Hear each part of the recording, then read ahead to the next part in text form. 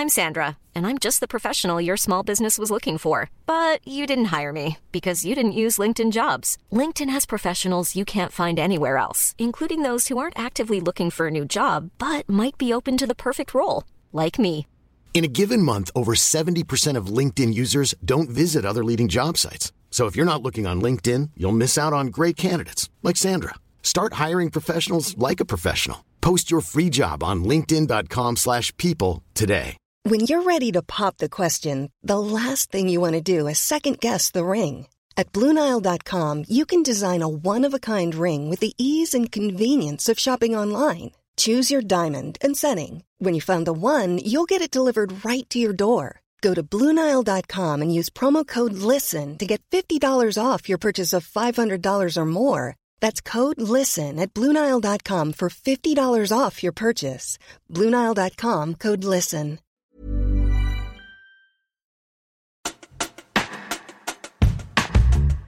Welcome to Bubble Trouble, conversations between the independent analyst Richard Kramer, that's me, and the economist and author Will Page, where we lay out some inconvenient truths about how financial markets really work.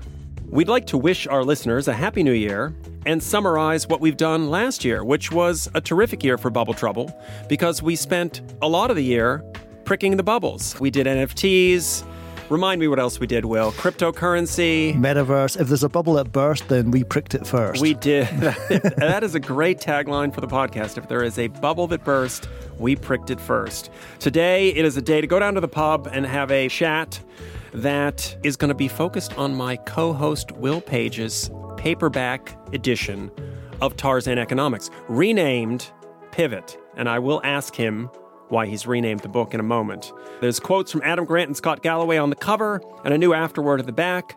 And we're going to take this episode to probe Will a little bit on what he learned in the past year or so of Bubble Trouble and what new he had to add to Tarzan Economics, now named Pivot. So back in a second with that.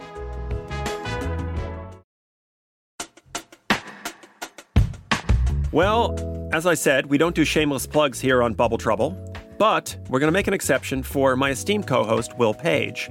And heading into the third year of Bubble Trouble, I have to ask him what he's learned since he wrote Tarzan Economics, which I think you said it came out 1st of April Fool's Day on 2001. Ain't no joke. And also, why did you change the title of that terrific Tarzan Economics, Tarzana Jane, all those great illusions, to Pivot? Explain that one to me. Why not swinging around the jungle in scantily clad clothes didn't work? I'll tell you why. What I learned and why I changed, it can be merged together here. I learned that books with the word economics don't sell in airports or train stations. That is, W.H. Smith's Travel loved the book. They just didn't like the title. If you're going to go on a long-haul flight and you're killing time in the departure lounge looking at the bookshelves of W.H. Smith's or Hudson Travel in America, then books with economics are not the ones you pick off the shelf to read for 9 hours. But books called Pivot, well, maybe there's a chance there. So they loved the book. They want the title changed. So we went back to the drawing board and we came up with Pivot. And its full title, 8 Principles for Transforming Your Business in a Time of Disruption. And not just a new title, a new book cover, a new brand, but also an afterword. 4,500 word afterword, deeply relevant, looking at what stuck with the book and what's relevant today. Yeah, and there were a lot of things in that afterword that we had talked about on Bubble Trouble, whether it was wash trades or there are quite a few examples of things that we called out of bubbles and maybe are disruptions that didn't happen. I saw a recent article about wash trades. I think it was in one like Wall Street Journal, one of these newspapers, and toe for toe it read like they've been listening to our podcast of March 2022. NFTs are not for me. Still our most popular podcast, Richard. So I cannot get out of my mind this image of scantily clad, whether men or women, in leopard skin bikinis swinging through the jungle. Is that why you're sweating here in the studio, or is that the temperature? I want to talk about the swinging vines analogy you have in the book. Letting go of one vine, the old one, and clinging on to the new one. That sort of point of hanging in the air and not sure whether you can grab onto that new vine, which is that nervous point of disruption where companies, industries, businesses have to transition.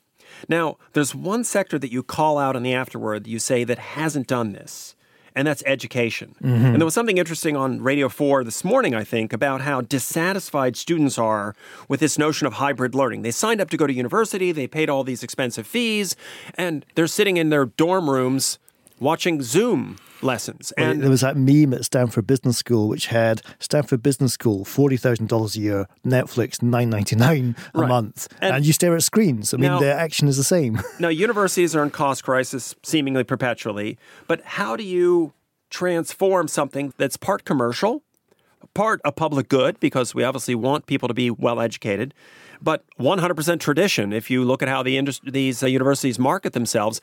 When you look at an industry like that's still clinging to the old vine and struggling to transition to the new one, what's your thesis? So let me unpack this in two quick steps. Firstly, I just want to take on the issue of universities in a funding crisis. If I look at my own university, University of Edinburgh at home, to which I'm a fellow of the Edinburgh Futures Institute, they have money. If you look at their investment fund, they have lots of money, but it's almost like they're asset rich, but cash poor. So I do think universities have to check themselves when they say they're in a funding crisis, when their investment vehicles are producing amazing returns. You cannot plead poverty on one hand and champion amazing returns from your investment vehicle on the other hand. I just want to air that taboo topic right here, right now. But if you're looking at, we've heard about MOOCs and online education courses disrupting universities for years. I think it comes down to a challenge of two things. When you wash out all the pros and cons and arguments for and against, will we have universities in the future? Can we all just go online training?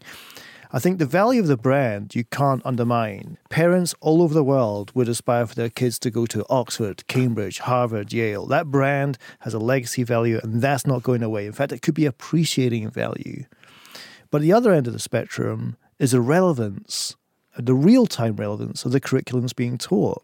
So I mentioned in the book that when I was at university at the turn of the millennium, the top 3 subjects were law, accountancy, and banking. If you wanted to earn the big bucks, you applied to do those 3 professions. You studied courses that would get you into those professions. Now it's UX designers, it's software engineers, it's developers, it's tech jobs that earn the big bucks. And that tech is moving so fast that I don't think the curriculums can keep up to date. So if you studied SQL for 4 years at university, sorry, we're on to Google BigQuery. If you studied Tableau at university this year, sorry, we're moving on to Google Studio. So I think the Tarzan economics, letting go of the old vine and reaching out to the new vine, starts to happen when you realize these curriculums are, next year's curriculum, should I say, is already out of date.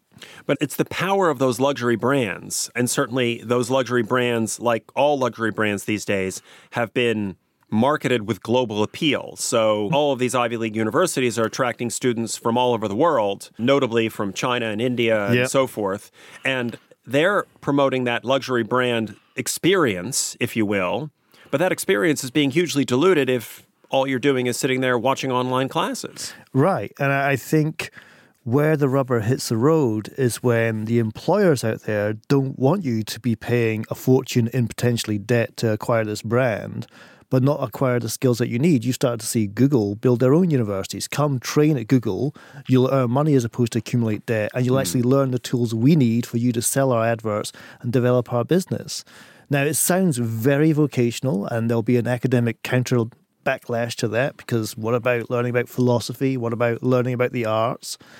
But that cost-benefit analysis of I could be $100,000 in debt and have a degree that's already out of date versus I could be $200,000 up and have vocational training that gets me further into the hierarchical structure of a firm, I think over time, people will recalculate that cost benefit and make their own decisions. I don't know. You still get to have 3 or 4 years of getting absolutely shit-faced with your friends at parties. And what the economists can't capture is getting shit-faced at parties. And to be absolutely clear, full disclosure, I drank my way through university and I don't remember much of it, but I did get a 2-1. So there you go. Yeah, Richard, you uncovered the inconvenient truth there. I mean, I'm talking here about the relevance of the curriculum and the value of the brand, but the true value, like you say, is the ability to get drunk for 3 or 4 years of your life and have a rocking good time. And on that, can I just reflect on my time at university with what my big brother, my far brainier big brother, said to me, which is, if you get a first-class degree at university, that meant you studied too hard.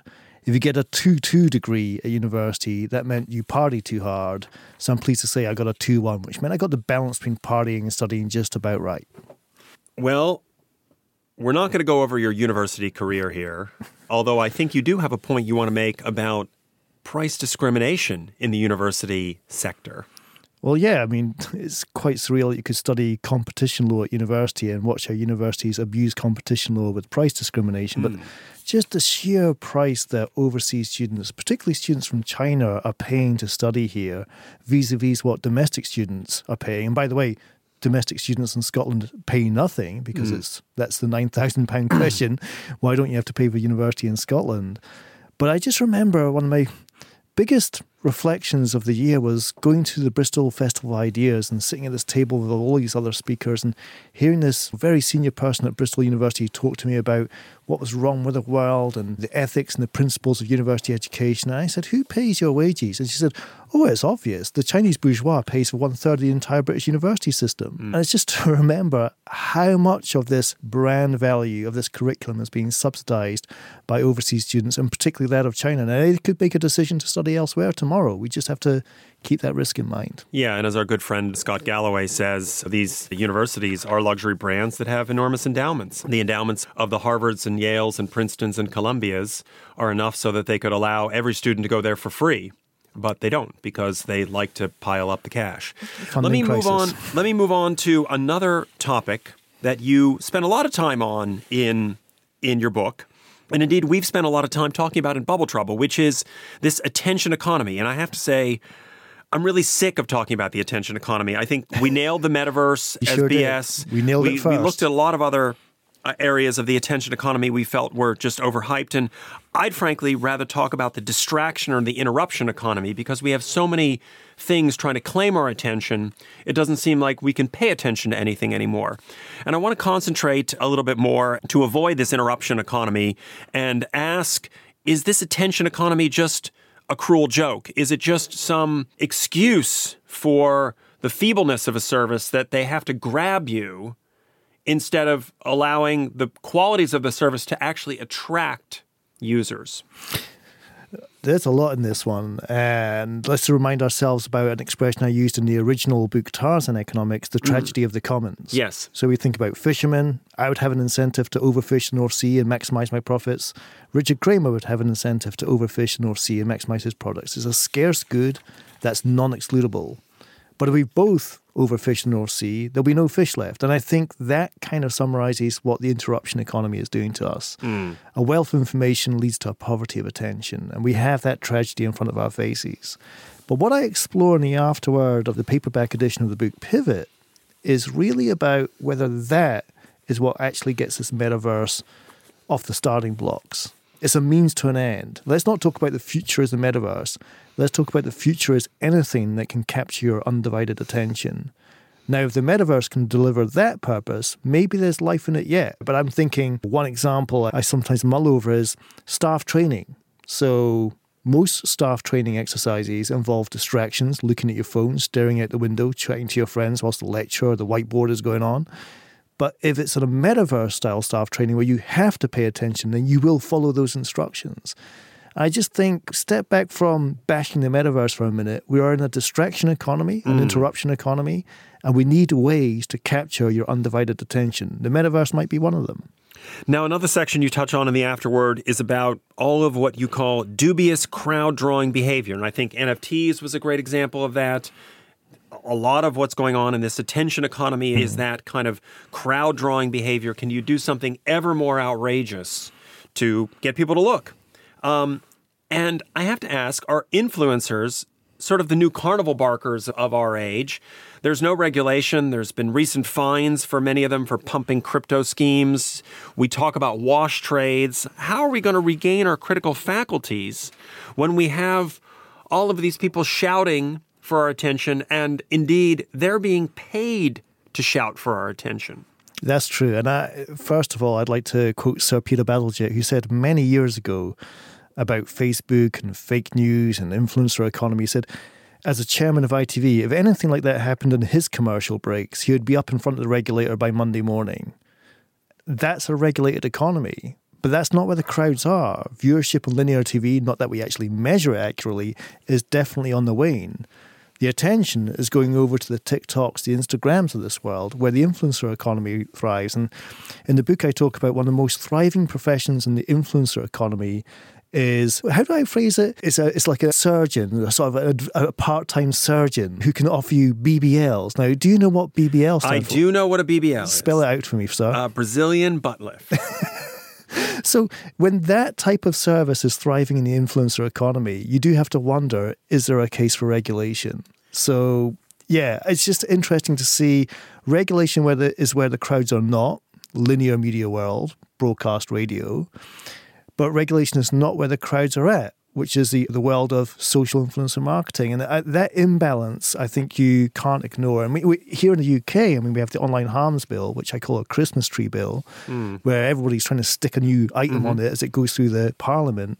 But I think that's definitely high on their agenda, which is, does something need to come to pass here in terms of trying to regulate the wild west of the influencer economy, so we don't have Brazilian butt lifts as the most thriving profession going on that particular marketplace. Now, I was a fan of the concept of Tarzan economics because I like the idea of Tarzan being a moral hero who'd swing down on the vines and rescue the damsel in distress. In this case, it was 100 years ago, so let's not talk about what the modern version might look like, whether Tarzan would be the female and it would be a dude in distress or whatever it would be these days.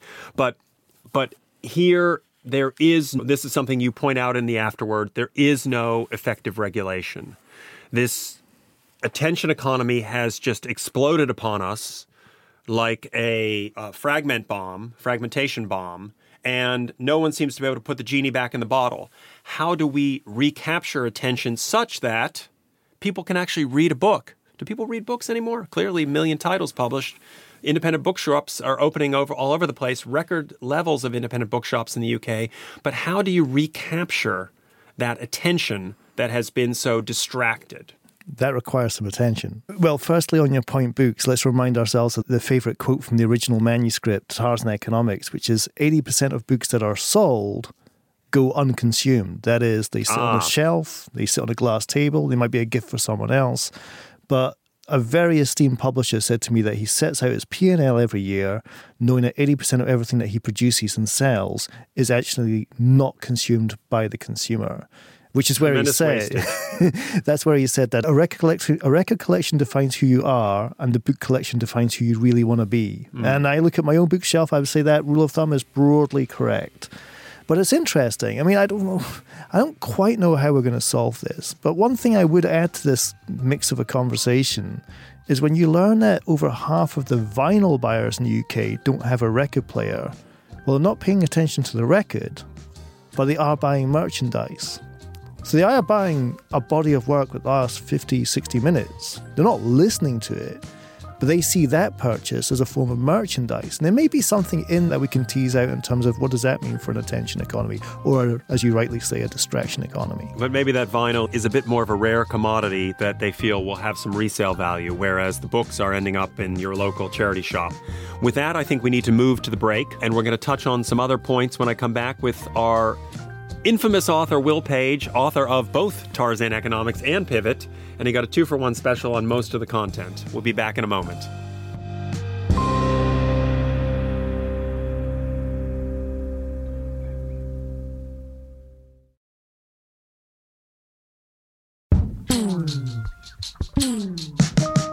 We're back with part 2 of Bubble Trouble, going over Will Page's afterword and further thoughts on his brilliant work, Tarzan Economics, now retitled Pivot. And I won't go through the long title because we've been through all that mouthful already. So, Will, I want to come back and call out one of the areas you touch on in your afterword, where you're debating the Ronald Coase theory of the firm and the idea that these old-fashioned companies are dying because all of these new breed of firms don't have any of their internal transaction costs or overheads. And I guess our point, and we've talked about this on previous Bubble Troubles that people can look back and listen to, is that a lot of those newfangled firms have just simply sneakily avoided the costs or the overheads of those traditional firms. And we can name many, whether it's paying benefits or national insurance or tax or obeying the law and regulation. I mean, are these new companies just sidestepping the corporate social responsibility that we always thought companies should have? Or is this just the Milton Friedman taken to the extreme, or Fantasyland, to quote Kurt Anderson, who we had on the podcast last year, that the only responsibility of firms is to make as much profit as they can, everything else be damned, and whoever else they steamroll in the process, it doesn't matter. So have we really given up on Coase and the theory of the firm and the idea that companies can do the right thing? And is the world just now one where everybody's trying to disrupt everybody else and never mind the consequences? Well, first of all, I liked how you used the word sidestep, how you might sidestep your responsibilities as an employer. And if I use the term, it's a bit of a derogatory term, but the term champagne socialist, quite often you hear a person saying, oh, I employ a cleaner to clean my house because I can do something more productive with my time. That's how capitalism works.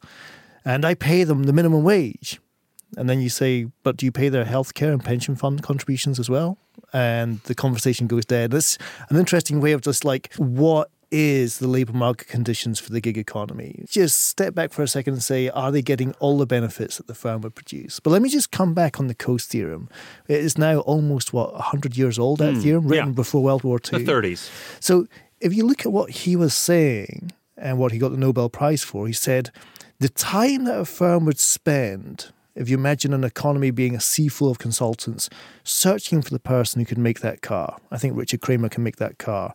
Bargaining with Richard Kramer about what will it cost for Richard Kramer to make that car. And enforcing the quality of the car that Richard Kramer makes. The search, the bargain, the enforcement costs make it pointless to have Richard outside the firm. It's better to bring him inside the firm and have this command and control structure called companies to make that car. It's a really clever abstraction of why do we have firms? Why aren't we just a sea full of consultants? Because the transaction costs make it unworkable. And what I'm arguing in the afterword of the book, Pivot, is that these transaction costs are coming down, making the option to go it alone that much easier. LinkedIn makes it easier to find the person to do the job. Bargaining is much more price discovery about how much it should cost to do the job. And enforcement, if you think about the feedback effects of review sites, makes it easier to know that the job has been done well. In those very simple examples, I would argue that more people are revisiting that famous 1937 paper, The Theory of the Firm, and asking, well, do I need to work for a command control structure called a firm? Or can I, in fact, go it alone? I'm not saying it's an extreme scenario. I'm just saying the pendulum is swinging back in the favour of doing it yourself as opposed to going inside the company.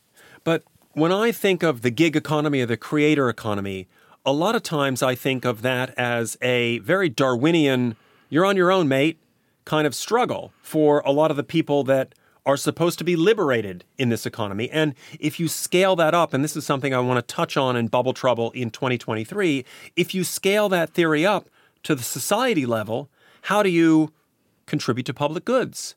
How do you pay for roads and hospitals and all those things if everybody is just taking their own and not contributing anything beyond that?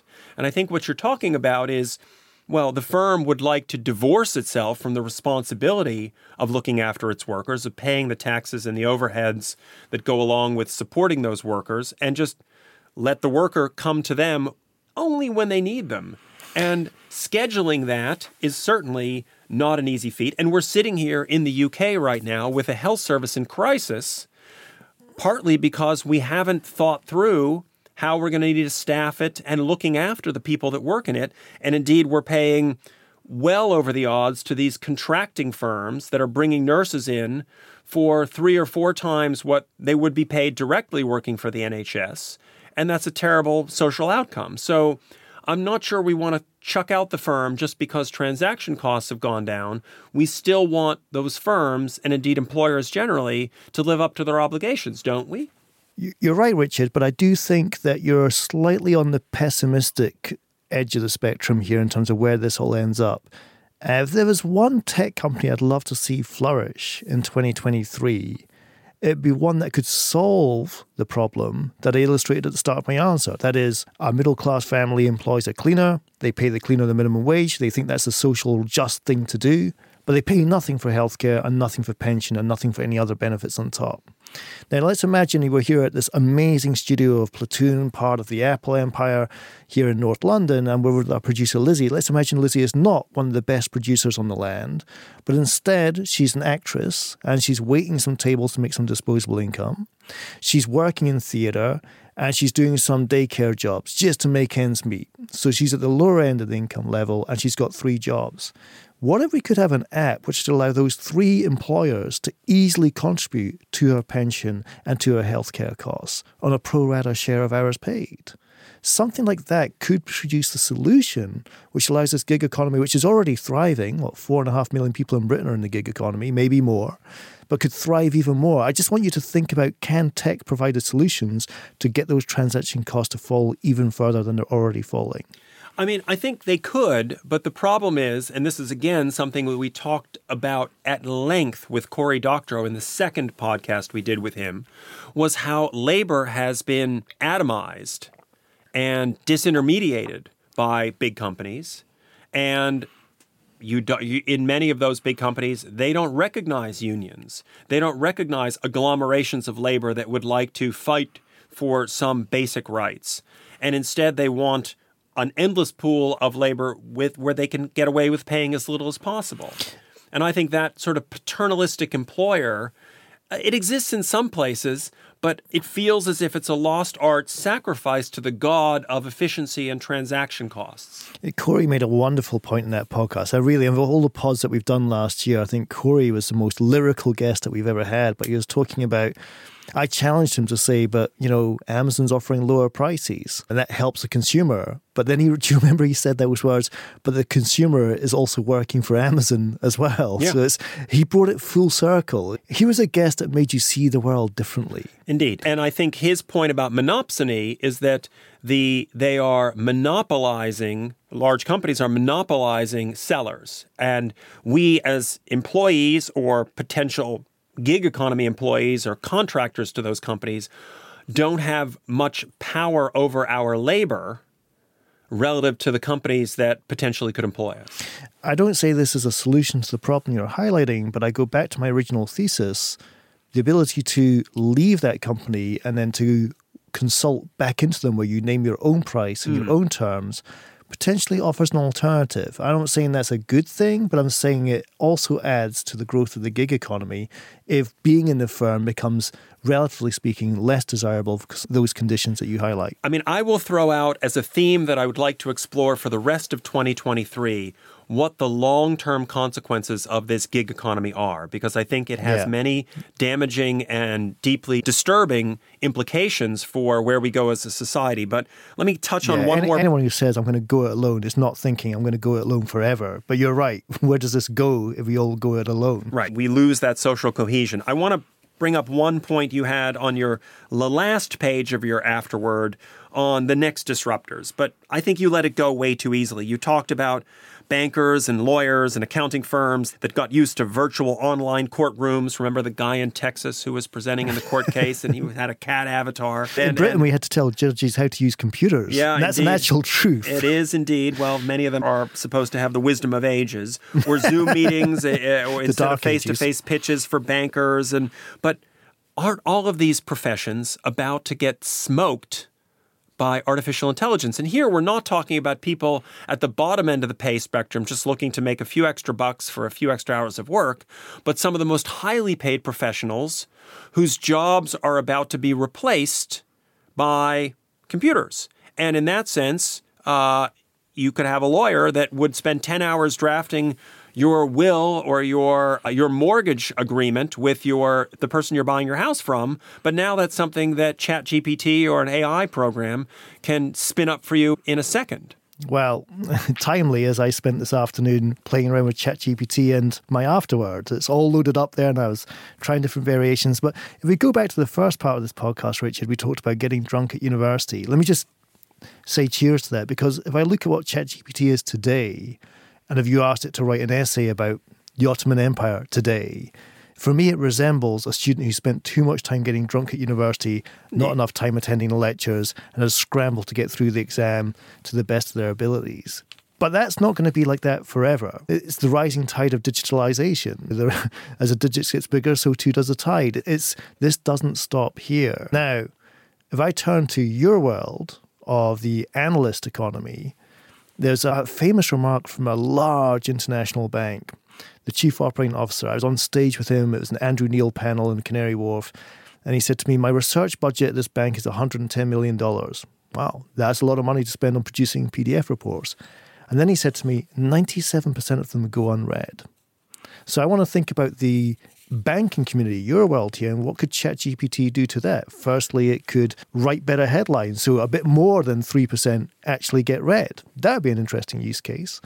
Secondly, it could survey the chatter that's out there to find out of all the hype and hysteria, let's bucket into 3 major groups and address those 3 groups of themes coherently. That could be an interesting use of ChatGPT. But thirdly, if you loaded up all your research into ChatGPT, ran the program throughout it with the Codex algorithm, I think you could have proprietary information which produces the research for you. So what AI could be attacking in that respect is the analysts themselves. Well, I'll tell you where I would push back, and I'm going to tell a tale about one of my mentors, a professor in graduate school, who was an incredibly broad-minded guy. He was an anthropologist and an ethnographer. He was a professor in the Department of Landscape Architecture and Regional Planning, and he was also a consultant to State Farm Insurance, which is the largest insurance company in the world. It's a mutual, and trying to help the CEO and the board understand big picture issues, to understand why is it that Japan doesn't grow? Well, they've engineered a deliberate no-growth economy because 80% of the arable land is forest and they have limited energy resources. And if they were to grow 3%, they would wipe out what they have in terms of resources. So he said to me once, and I'm going to get to the key point on this, he said, everyone will tell you time and again through your education that you need to specialize. You need to get better and better at one thing. But when you're good at a lot of things, everybody will want you.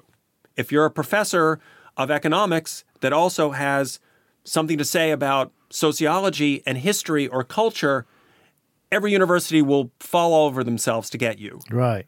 But what's happened is we've had, in the academy, people get more and more specialized, hyper-specialized, so where in the Latin department, the professor of 15th century Latin can't talk to the professor of 16th century Latin because they don't quite speak the same language. And there's too much specialization, but for an analyst or for anyone who has to look at complex problems and solve them, the wider a net you can cast, the more endogenous inputs you can get, the more creative solutions you come up with, and the better quality work you have. So you could have an analyst, you could have 50 analysts, you could have 50,000 analysts, all experts in supply-side shocks to the economy, which is what we have just now, but none of them are experts in military conflict.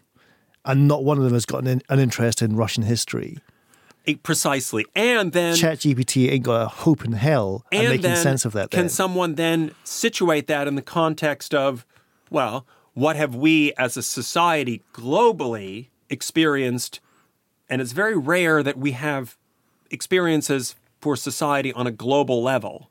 Typically, they're at a country or regional level. We've all experienced this thing called the pandemic in the past 2 years. It's affected us in different ways. But in every country in the world, people all of a sudden became hyper-aware of an environmental influence that hitherto they'd been ignorant of. So how do you situate that in the context of people reassessing their lives, reassessing their thinking about resources and personal safety? And my point is, the wider net you can cast, the more broad-minded you can think, the more you'll be able to outwit the computer programs, which, let's face it, they're running algorithms which, as broad as the learning sets can be, they will come up with a fairly straightforward answer to problems. They're dealing with no-knowns. Yes. There's 2 things just to wrap that one up there, which is, one, it goes back to our discussion about universities in part 1, which is, I struggle to see the departments, the faculties in universities collaborating enough. In fact, sometimes they're driven to not collaborate. The business department doesn't want to speak to the music department. Well, there's this thing called the music business, and you can roll that across the entire curriculum. The psychology department isn't speaking to the economics department. Well, one feeds the other. And then the second thing is, one thing the pandemic irked me about, and I've had this bug in my basement for a long time, is how the BBCs and the CNNs of this world constantly roll out experts in unprecedented events. Mm-hmm. I'm an expert in global pandemics. Really? What's your track record like? Let's see the time series in that data. Well, let me give you one last point before we wrap up. And, I read something today about how what a bust the creator economy has been, right? And I remember we were talking on a previous podcast that was a good idea while it lasted. The $100 billion creator economy, and we were all going to be creators, and all Lizzie, our producer sitting next to us, needed was to have 5,000 people paying her $10 a month, and she was golden. And if we could all just be individual creators, and it was a classic extrapolation of upper middle class behavior to the mass market. And a classic inability to realize that, as we talked about in a previous podcast, we cannot be walking around tossing out fivers to every busker we walk by on the street or every piece of content we consume on the internet. And there's a limited number of times we can pay attention to someone sufficiently that we feel we're getting value to reward them as a creator. And to me, looking at a higher level of abstraction at that creator economy pitch, I think we were able to say a year ago, this is just not going to work that way. There's not going to be enough people that are willing to support these creators because this is something that is very much an upper middle class thing. And the same way as if you look at who supports the arts or who gives to universities, a very narrow segment of the population. You'd like it to be greater, but the economic pyramid doesn't support that. And when 40% of the people in the U.S. are living at or below the poverty line, you've got a lot of people that simply don't have the resources to be participants in the creator economy. I think going back to the strapline of this podcast, if there's a bubble that burst, we pricked it first. You certainly pricked the creator economy first. I think in 2021, actually, you called that one out as BS. But I think what's hurting the creator economy is spread and frequency. To your first point, spread. The spread of that audience willing to chuck you £5 a month is a lot narrower than previously was envisaged. And then the frequency is, how often can you produce that content? Now, I speak of my own specialism of music, but we're having discussions now about whether the TikTokification of the music industry is meaning people have to be always on. Okay, but what does that mean for their mental health? I just want to take that as a microcosm of a wider problem. If you want to make it work in the creator economy, the output that you have to produce to get those fivers to come in might exceed your mental and physical and health capacity. Yep. So I think that's just, and that takes me way out of my comfort zone talking about health issues like that, but we got to be respectful of, if you want to be a Substack writer and you want to get to 10,000 people chucking you £10 a month. You're on a treadmill. You know what you are? You're Alice in Wonderland. You're in the Red Queen race where you have to run as fast as you can in order to stand still. Yeah, and just to wrap up this wonderful episode talking about Will's book and our themes for 2023, we want to let our listeners know Will and I have never done Bubble Trouble for economic reasons. We don't make money from it at all. And we're doing this because we enjoy it. It's fascinating. And we're not eager to be on a treadmill of constantly churning out content for our livelihoods. There's just so many bubbles out there still to reflect upon. And we look forward in 2023 to digging into some of these issues and getting to an even higher level of abstraction about them. We'll be back next week with Will Page and myself, Richard Kramer. And this has been another Bubble Trouble. Thanks very much for listening.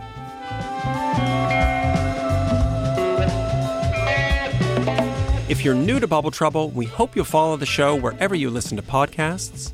Bubble Trouble is produced by Eric Nuzum, Jesse Baker, and Julia Nat at Magnificent Noise.